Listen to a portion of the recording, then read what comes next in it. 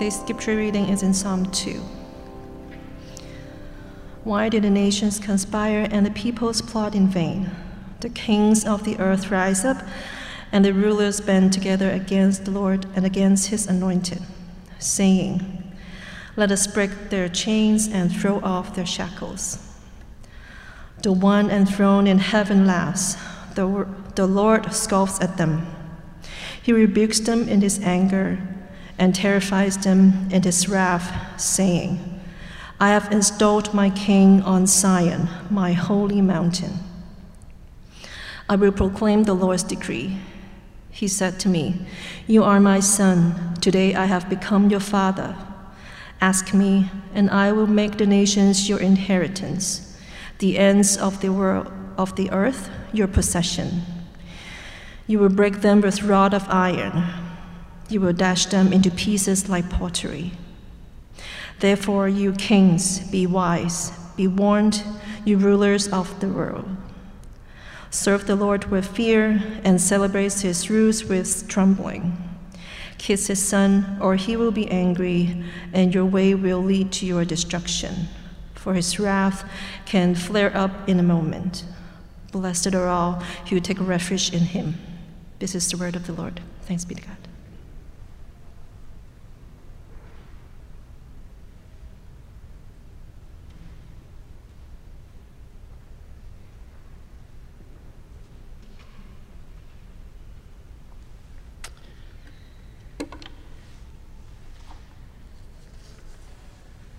I think our passage, or rather passages today, you'll find are particularly appropriate for a week when we've marked a year since the insurrection at the Capitol building in the United States.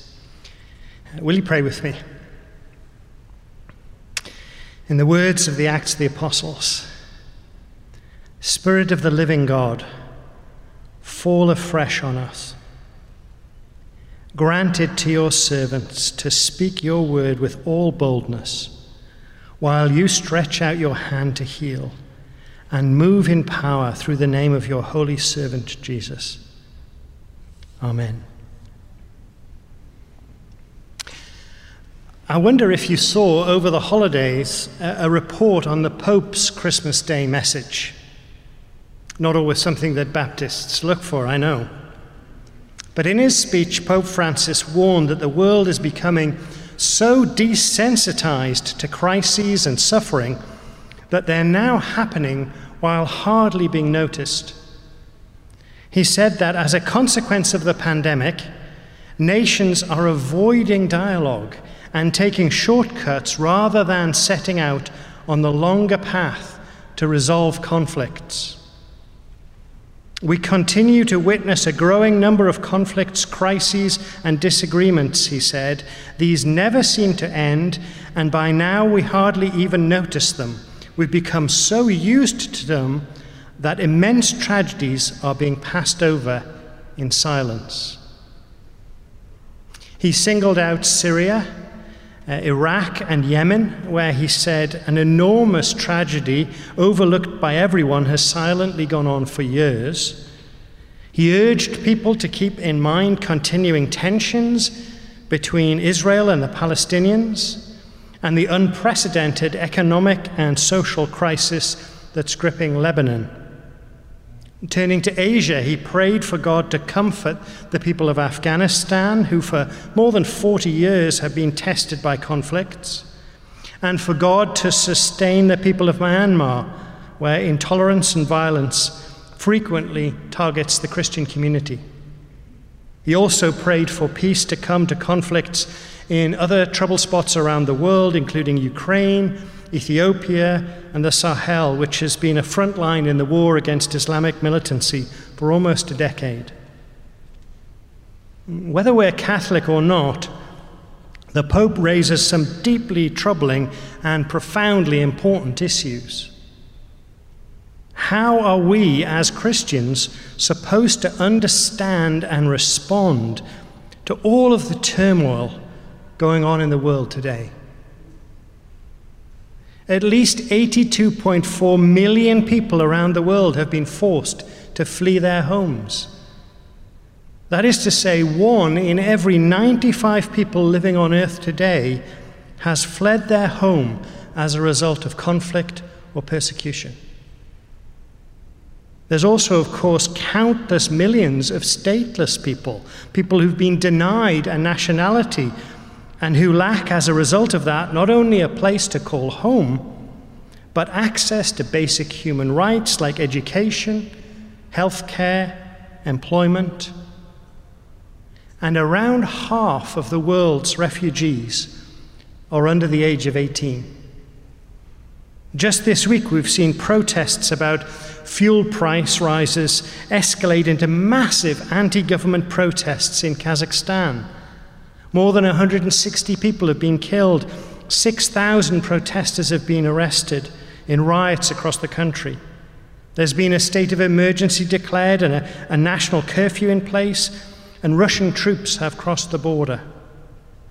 And this is, of course, just the latest in a seemingly never-ending series of similar national and international crises. Does the Bible have anything to say to us about all the conflicts going on between nations, all the civil wars, all the terrorism? How is it that there are more Christians in the world today than at any other time in history before? But the state of the world seems to be worse than ever before. What are followers of Jesus supposed to do in response to all of the chaos that seems to be spreading through the nations in our day? We're studying the book of Acts as a church, and we've come to the latter part of chapter 4 this afternoon. So if you have a Bible with you, you can be turning to the end of Acts chapter 4. I'm going to read from verse 23 onwards. But before I do that, let me just remind you of where we're at in the narrative. Luke has taken 2 whole chapters of the book of Acts to tell us about the healing of a lame man at the temple gate. He picks this one story out of hundreds, in fact thousands of conversion stories that he could have chosen. Luke packs a lot into this healing account. There's the healing itself, its effect on the crowd, Peter's message in the temple, his arrest and appearance before the chief priests and teachers of the law. But Luke isn't finished yet. He has one more piece to add to this story. When Peter and John are freed by the temple leaders, they return to join the other believers and they hold a prayer meeting. Now, if it was us having a prayer meeting under those circumstances, if our leaders had been arrested, imprisoned, questioned by hostile authorities, what would we pray? I think we would thank God for their safe deliverance. Perhaps we'd thank God for their boldness and pray for greater boldness in standing up to those authorities. I think we would definitely pray for protection for them and for us. But the prayer that Luke records here in Acts chapter 4 doesn't include any of that. In fact, at least the very first part of that prayer seems to be completely off the point. And yet the last verse will show us that their prayer was exactly what it should have been. So Acts chapter 4, beginning to read at verse 23. On their release, Peter and John went back to their own people and reported all that the chief priests and elders had said to them. When they heard this, they raised their voices together in prayer to God. Sovereign Lord, they said, you made the heaven and the earth and the sea and everything in them. You spoke by the Holy Spirit through the mouth of your servant, our father David. Why do the nations rage and the peoples plot in vain? The kings of the earth rise up and the rulers band together against the Lord and against his anointed one. Indeed, Herod and Pontius Pilate met together with the Gentiles and the people of Israel in this city to conspire against your holy servant Jesus, whom you anointed. They did what your power and will had decided beforehand should happen. Now, Lord, consider their threats and enable your servants to speak your word with great boldness. Stretch out your hand to heal and perform signs and wonders through the name of your holy servant Jesus." After they prayed, the place where they were meeting was shaken, and they were all filled with the Holy Spirit and spoke the word of God boldly.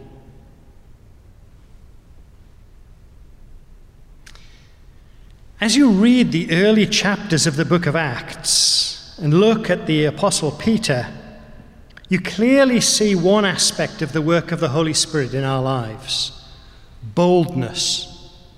You see that remarkable contrast between Peter in the courtyard the night that Jesus was arrested, denying that he even knew Jesus 3 times, and Peter, full of the Holy Spirit, standing in front of the Sanhedrin, the Jewish ruling council, boldly declaring that they had put the author of life to death.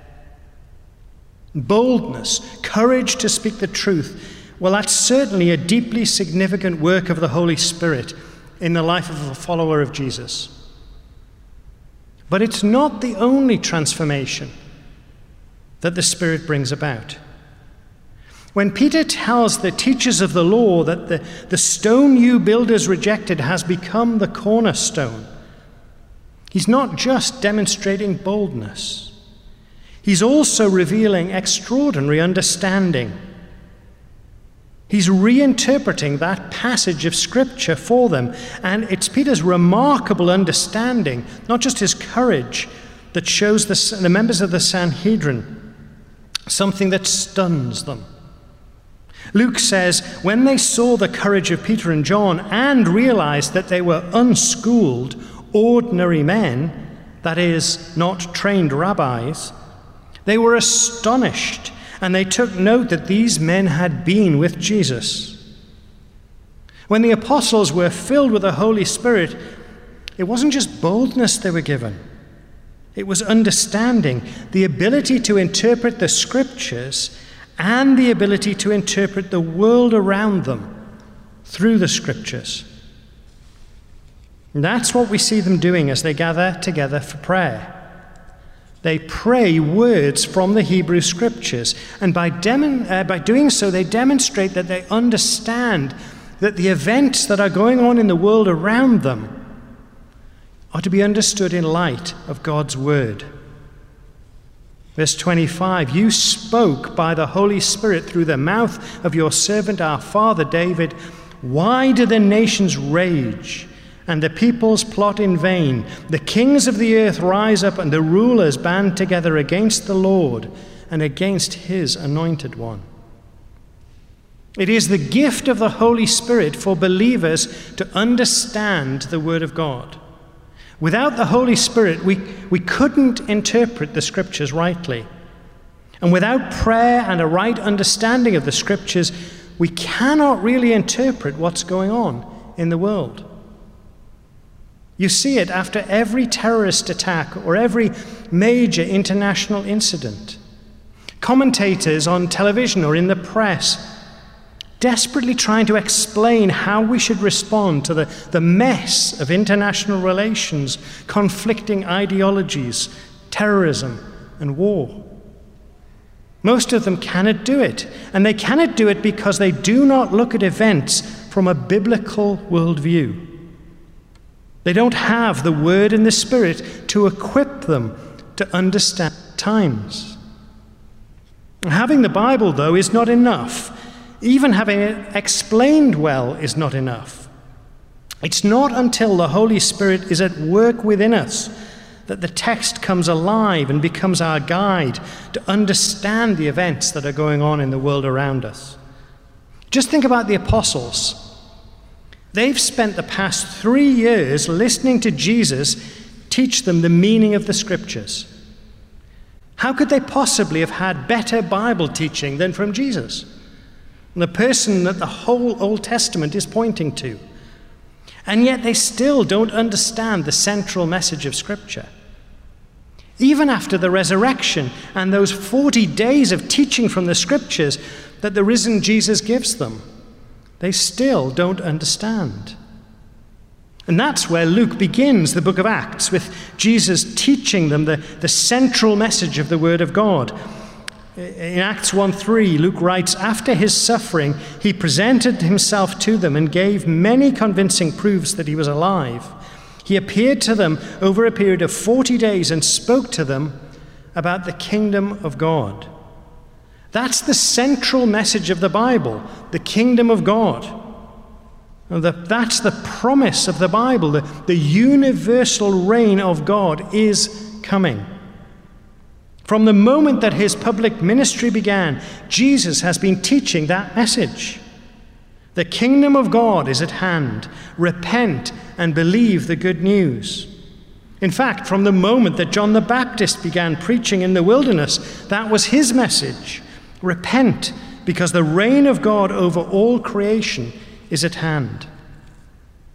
But despite the fact that some of the apostles were John's disciples, were taught about the kingdom by him, and then spent 3 years being taught about the kingdom of God by Jesus, and then heard it again for another 40 days of encounters with the risen Jesus, despite all of that, they still haven't understood.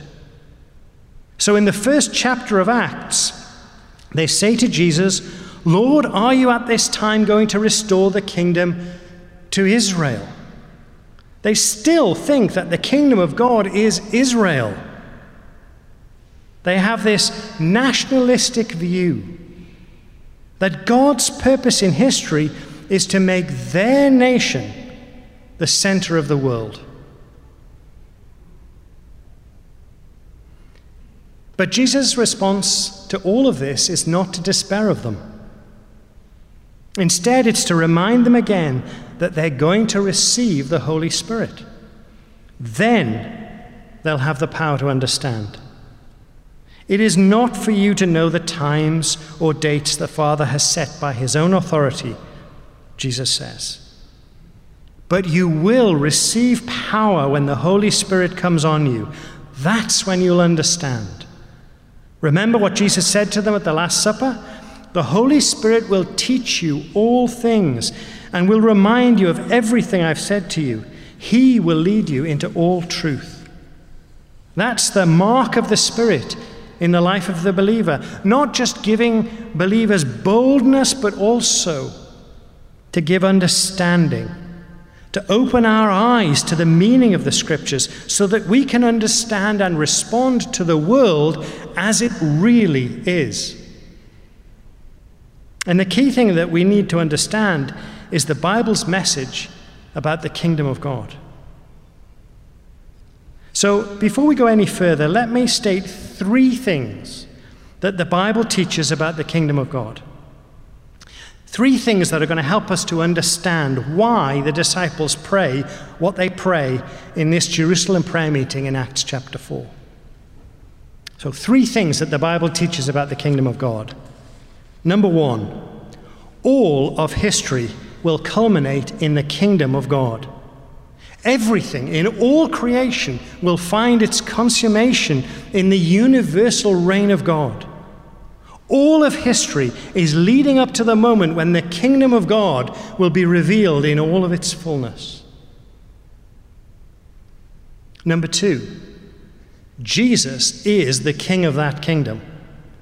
Every knee will bow and every tongue confess that Jesus is Lord of lords and King of kings, that he is the king over all creation. Every knee will bow and every tongue confess. That's not just the Christians. Every president, every prime minister, every member of parliament, every general, every dictator, every tyrant, every Taliban, every terrorist, every Buddhist, every Muslim, every Hindu, every atheist, everyone will know that Jesus is king. All of history will culminate in the kingdom of God, and Jesus is the king of that kingdom. And number 3, Jesus' kingdom is breaking into the world today. Usually it's in such small ways that we don't recognize it, and we often dismiss it. Think about Jesus' parables of the sower or of the mustard seed. At first it seems so small and so insignificant. But the coming of the kingdom is what history is all about. And Jesus said that from the moment John the Baptist began preaching it, the kingdom of God had been forcefully advancing. People are often uncomfortable with that verse because it literally reads, the kingdom of God has been violently advancing. Sounds wrong, doesn't it?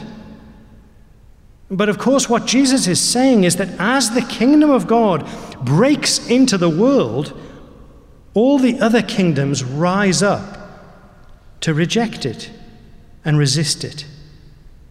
The inbreaking of the kingdom of God inevitably precipitates a clash of kingdoms. No one can have two masters, Jesus says. And the more the kingdom of God advances, the more resistance it meets from all of those who don't want to submit to it. All those principalities and powers that stand to lose their place when God's reign is fully established. Now, the disciples, illuminated by the Holy Spirit, know that this is what's going on, because you can find it described again and again in the Old Testament, and Jesus has pointed this out to them. Perhaps the most famous vision of the clash of kingdoms is the dream that God gives to King Nebuchadnezzar of Babylon. It's recorded in the 2nd chapter of the book of Daniel. Nebuchadnezzar is described as King of Kings. He's the ruler of the vast Babylonian Empire, with its center in the land that today we call Iraq. Nebuchadnezzar is given this vision of a great statue with a head of gold, chest and arms of silver, belly and thighs of bronze, and legs of iron, and feet of iron and clay. Then a stone, not cut by human hands, strikes this statue on its feet and smashes them. And the entire statue breaks into pieces and turns into dust, and it's blown away by the wind, leaving no trace. But the stone that strikes the statue becomes a mountain that grows and fills the whole earth. The prophet Daniel explains this dream to Nebuchadnezzar. It's a vision given to him by God, says Daniel. The statue represents the great empires of the world. The golden head is Nebuchadnezzar's own Babylonian empire.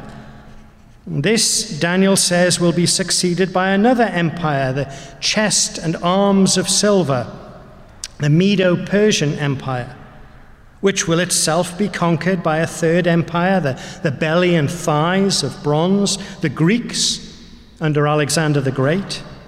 And that, in turn, will be overrun by a fourth empire, the legs of iron, the Roman Empire, an empire that will be divided, symbolized by the feet of iron and clay.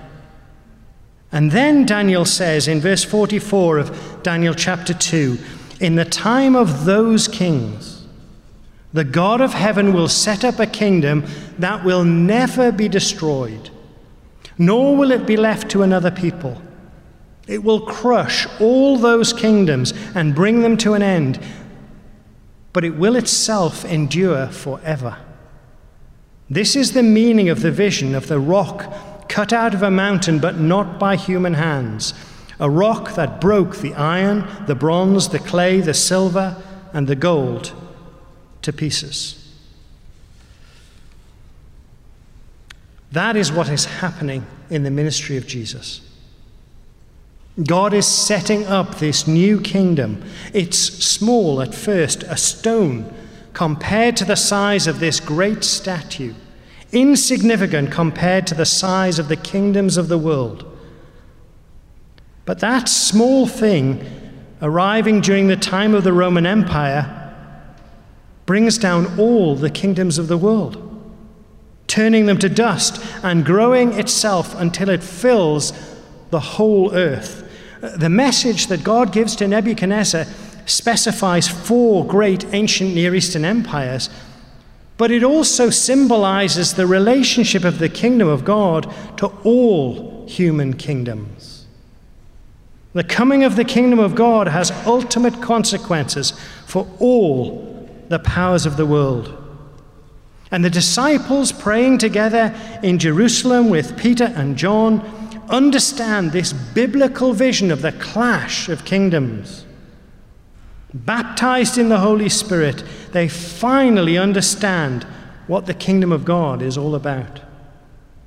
And they're able to interpret what's going on in the world around them. They understand that as the kingdom of God advances, it's being met by violent resistance. Our brother Darrell Johnson says, the main reason for turmoil in the world is the progress of the hidden kingdom of Christ pressing in on the world's kingdoms. Let me say that again. The main reason for turmoil in the world is the progress of the hidden kingdom of Christ pressing in on the world's kingdoms. How do we know that's true? Because if all people accepted God's reign and lived in obedience to him, there would be no terrorism, no war, no strife between the nations, would there? And so the disciples begin their prayer, Sovereign Lord, that is, King, you made the heaven and the earth and the sea and everything in them. In other words, everything is rightly yours to command. You spoke by the Holy Spirit through the mouth of your servant, our father David. Why do the nations rage and the peoples plot in vain? The kings of the earth rise up and the rulers band together against the Lord and against his anointed one. They're quoting the first verses of Psalm 2. Those lines may be laid out as a quotation in your Bible. Psalm 2 is a declaration of God's sovereignty over the nations. And when they quote those two verses, they have in mind, of course, the whole psalm. It was read for us just a little earlier in the service, but let me read it to you again now in light of what we've said. Psalm 2. Why do the nations conspire and the peoples plot in vain? The kings of the earth rise up and the rulers band together against the Lord and against his anointed, saying, let us break their chains and throw off their shackles. The one enthroned in heaven laughs. The Lord scoffs at them. He rebukes them in his anger and terrifies them in his wrath, saying, I have installed my king on Zion, my holy mountain. I will proclaim the Lord's decree. He said to me, you are my son. Today I have become your father. Ask me, and I will make the nations your inheritance, the ends of the earth your possession. You will break them with a rod of iron. You will dash them to pieces like pottery. Therefore, you kings, be wise, be warned, you rulers of the earth. Serve the Lord with fear and celebrate his rule with trembling. Kiss his son, or he will be angry, and you and your ways will be destroyed, for his wrath can flare up in a moment. Blessed are all who take refuge in him. The disciples gathered to pray recognize that as God's kingdom breaks in, other kingdoms are going to come into conflict with it. And so they pray, verse 27, indeed Herod and Pontius Pilate met together with the Gentiles and the people of Israel in this city to conspire against your holy servant Jesus, whom you anointed. Herod representing political power in Palestine. Pontius Pilate representing the power of the Roman Empire. The Gentiles, that is, the Roman forces, representing the military might of Rome, and the people of Israel, all conspire together to resist Jesus, their coming king. This is the kings of the earth taking their stand, the rulers gathering together against the Anointed One. This is the nations raging and the peoples plotting. But they're plotting in vain. So the disciples pray, they did what your power and will had decided beforehand should happen. You see, the coming of the kingdom of God cannot be thwarted.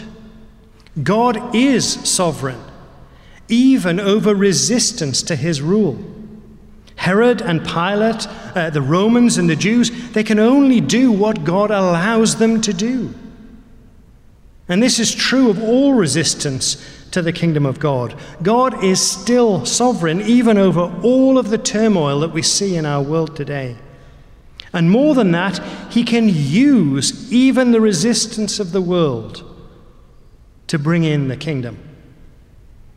Just think about all the times in history when the church has been oppressed and all the places where Christians have been persecuted, and yet the church has grown exponentially under that pressure. In our own day, in the most turbulent part of the world, the Middle East, a miracle is happening. People who no missionary has been able to reach in decades are finding faith in Jesus. Muslims report coming to Christ as they encounter him in dreams. Refugees from the conflict in Syria coming into Lebanon are being housed and cared for in refugee camps set up by Lebanese Christians. And they're coming to faith in droves. See, as hard as it is for us to grasp when we hear about the atrocities in other parts of the world, God can use even an instrument of torture, a Roman cross, to do his loving, saving will on earth. So the disciples pray, they did what your power and will had decided beforehand should happen. In light of this vision of the clash of kingdoms, the disciples don't pray for deliverance and safety. They know that that's not on the cards. Instead, they pray, now, Lord, consider their threats and enable your servants to speak your word with great boldness. Stretch out your hand to heal and perform signs and wonders through the name of your holy servant, Jesus. They invite God to make it worse. They ask for boldness to declare their message more widely and for more signs and wonders to demonstrate the inbreaking of God's reign. Why? Because they understand that the kingdom of God is coming. And as it advances, resistance will grow. There will be more and more turmoil in the world. The nations will rage until at last every knee will bow. Verse 31. After they prayed, the place where they were meeting was shaken, and they were all filled with the Holy Spirit and spoke the word of God boldly. Lord, teach us to pray. Amen. You've been listening to the First Baptist Church Sermon Podcast. For more sermons and information about our church's services and programs, please visit firstbc.org.